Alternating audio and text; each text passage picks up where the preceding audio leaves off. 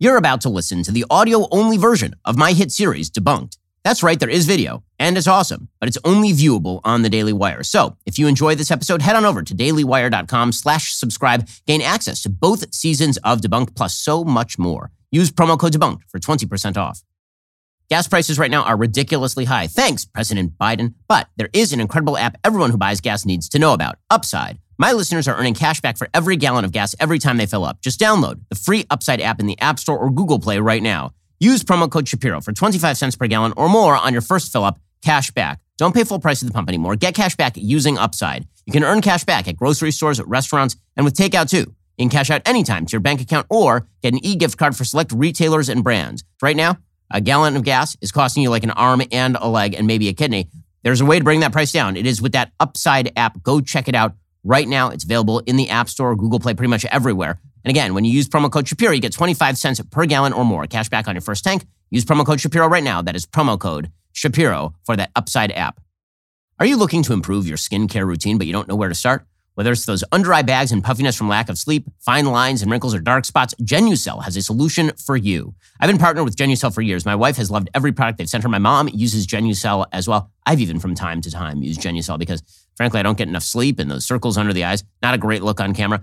My wife raves about Genucel serum for under-eye puffiness, great for when the baby keeps us up all night. The Genucel XV moisturizer, which she swears changed her face's texture after only a few uses. Genucel uses a proprietary base formulated by a pharmacist and clinical levels of botanical extracts for the best skincare money can buy. Genucel products are cruelty-free, natural, made in the United States. I can't think of better products to take care of my skin or her skin or my mom's skin. They guaranteed happiness with all of their products. See results you love, guaranteed, or your money back. Try Genucel's most popular package today. Use code BEN for 20% off at Genucel.com. That's Genucel.com. Genucel.com. Take care of your skin the way you should. Genucel.com.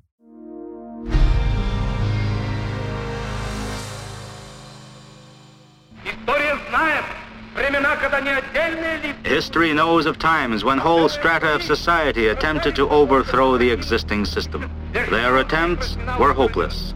They did not have in their hands the weapon that is Marx's teaching, a teaching that explains how society develops. Karl Marx's Das Kapital. The book is often radically misinterpreted by both its supporters and its critics. Capital is really long. Reading this cover to cover is a serious commitment. Its supporters often read it as an exhortation to violence and radical change, where the book was supposed to be predictive of inevitable trends in history. Its critics often read it as a purely economic theory, when in fact Marxism makes observations about human nature. Marx tried to see into the future. In his view, the industrialized nations of Europe would shortly undergo bloody revolutions as a result of the dialectical principle of conflict. So, where was Marx wrong? Pretty much everywhere. In order to examine the foolishness and ugliness of Marxism, we must begin by examining its key tenets. There are 5 in the main. The theory of exploitation. Marx believed that the history of the world was a history of class struggle between the bourgeois, who control capital and the means of production, and the proletariat, who provide the labor. Capitalism relies on a group of people who only have the ability to sell their labor, the proletariat. Those are the real producers, and they have to sell that labor to the evil capitalists, the bourgeois. Capitalists, who own the means of production, say on a farm a plow, can force labor to generate more labor than the laborer would for his own use. And then they can capture that surplus labor. The closely kept secret of bourgeois society, surplus value, the robbery of the working class. Thus, says Marx, capitalism is a form of slavery. There's no such thing as voluntary trade. There's exploitation. The laborer has no idea when he is working surplus and when he's working for himself, because he's being paid a wage rather than just living off the labor of his own hands. The farmer might have worked 8 hours a day to grow the crops to support his family, but now that he's working for a wage, he doesn't even know that he's working extra hours. Slavery did it with masters and slaves. Feudalism did it with lords and serfs. Capitalism does it with employers and employees. To justify the notion that there's such a thing as surplus value in labor being expropriated by capitalists, Marx had to posit the notion of a true value of labor, as opposed to the actual market price of labor. According to Marx, because capitalists were determined to increase profit, they would therefore have to drive down wages, leading to the relative immiseration of the proletariat. As Marx wrote, quote, "As capital accumulates, the situation of the worker, be his payment high or low, must grow worse." Marx's theory of surplus value was utterly and completely specious. He thinks that there could be a wise person who sits at the center of the economy and determines what that labor is worth. This is stupidity. That's not how economies work. As Karl correctly pointed out, value is subjective. We derive the value of labor from the value we hold for the products and services provided by that labor. Well, what's the labor cost in a buck's worth of steak? People determine prices by determining what they are willing to give up for a product or service. Price of labor is then calculated with reference to that final price. Pretending that labor is the only important input in any production is ridiculous. Literally thousands of people cooperated to make this pencil. People who don't speak the same language, who practice different religions, who might hate one another if they ever met. Once we realize that products and services are the product of an enormous number of diffuse actors, centralization can be seen for what it is: destruction of knowledge, decimation of innovation. Dialectical materialism. Fancy words. Dialectics is taken from the philosopher Georg Hegel, who, to radically simplify, posited that truth could be garnered in the conflict between a thesis, an idea, and its opposite, the antithesis, created by a shortcoming in the thesis. Out of this conflict, a synthesis would emerge. Dialectics, the synthesis of a new idea from the struggle of opposed old ideas, a concept that was to greatly influence Marx. In Marxist philosophy, internal contradictions breed inevitable revolutions. Marx and Engels used dialectics to explain the whole of world history. Marx's simplistic analysis suggested that the history of humanity was based on conflict. Combine this dialectic approach with the materialism of Marx. Marx denied the divine and believed that material circumstances lay at the root of human motivation and material pursuits at the end of human goal-making. Individual man has been concerned mainly with his own livelihood, said Marx. He does not shape history, nor is history determined by chance. Rather, it is subject to laws, the laws of economics. In the basic notion of dialectical materialism, then, material needs lead to a dialectical process whereby the end result is revolution. The Marxist theory of history. The question for Marx is why certain economic systems give way to other economic systems. Marx gave 40 years of his life to the study of the origin and development of the capitalist system of production and proved scientifically that it was doomed to perish.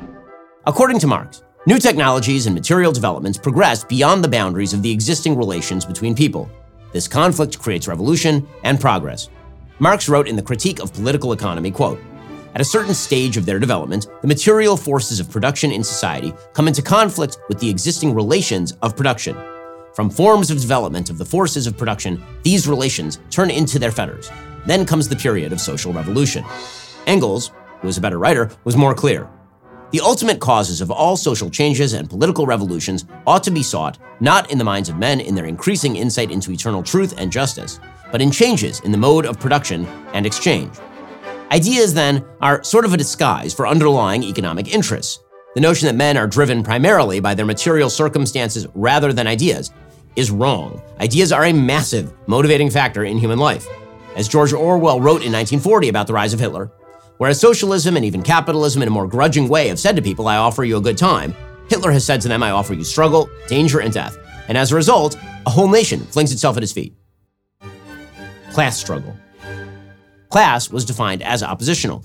You were only a member of a class as identified against another class. Just because poor people are poor, then, would not make them a class with a coherent, unified interest.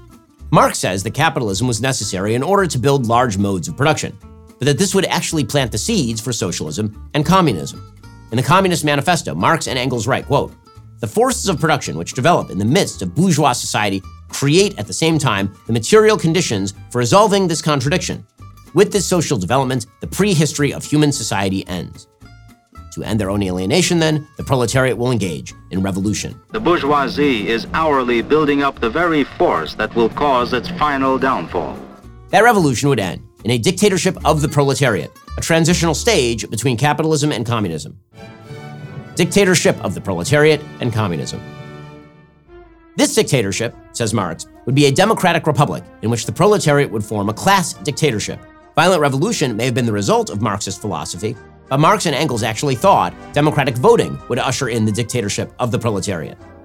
That dictatorship would last until the withering away of the state and the ushering in of communism. We can state with confidence, our socialist homeland will arrive at the final goal set by Marx, communism. Once the alienation of workers has ended, once they are granted the full product of their labors, then can the narrow horizon of bourgeois right be crossed in its entirety and society inscribe on its banners, from each according to his ability, to each according to his needs. The communist society would do away with key institutions like family and church and replace them with a fulsome view of human happiness. Quote, in place of the old bourgeois society with its classes and class antagonisms, we shall have an association in which the free development of each is the condition for the free development of all. When people hear from each according to his ability to each according to his needs, they tend to think that this just means charity. That is not what that means. What Marx is talking about here is the idea that the entire society will be so structured, you can do whatever you want on a given day. You will be provided for. That will be fine because you will also be spending most of your time working for society. This magical utopia will be ushered in because human beings themselves will change. This is a particularly utopian notion of human nature completely disconnected from reality. Marx's theory of class struggle was similarly incorrect.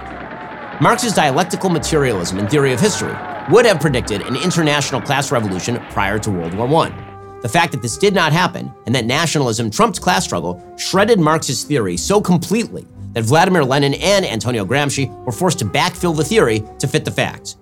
Marx thought well-developed capitalist societies would fall into revolution.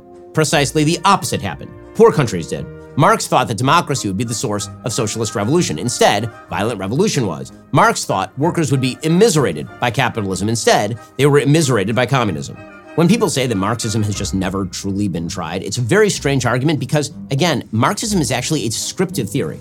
If you read Das Kapital, the basic idea is that Marxism is just going to magically arise and usher in a new world order. That has not happened anywhere.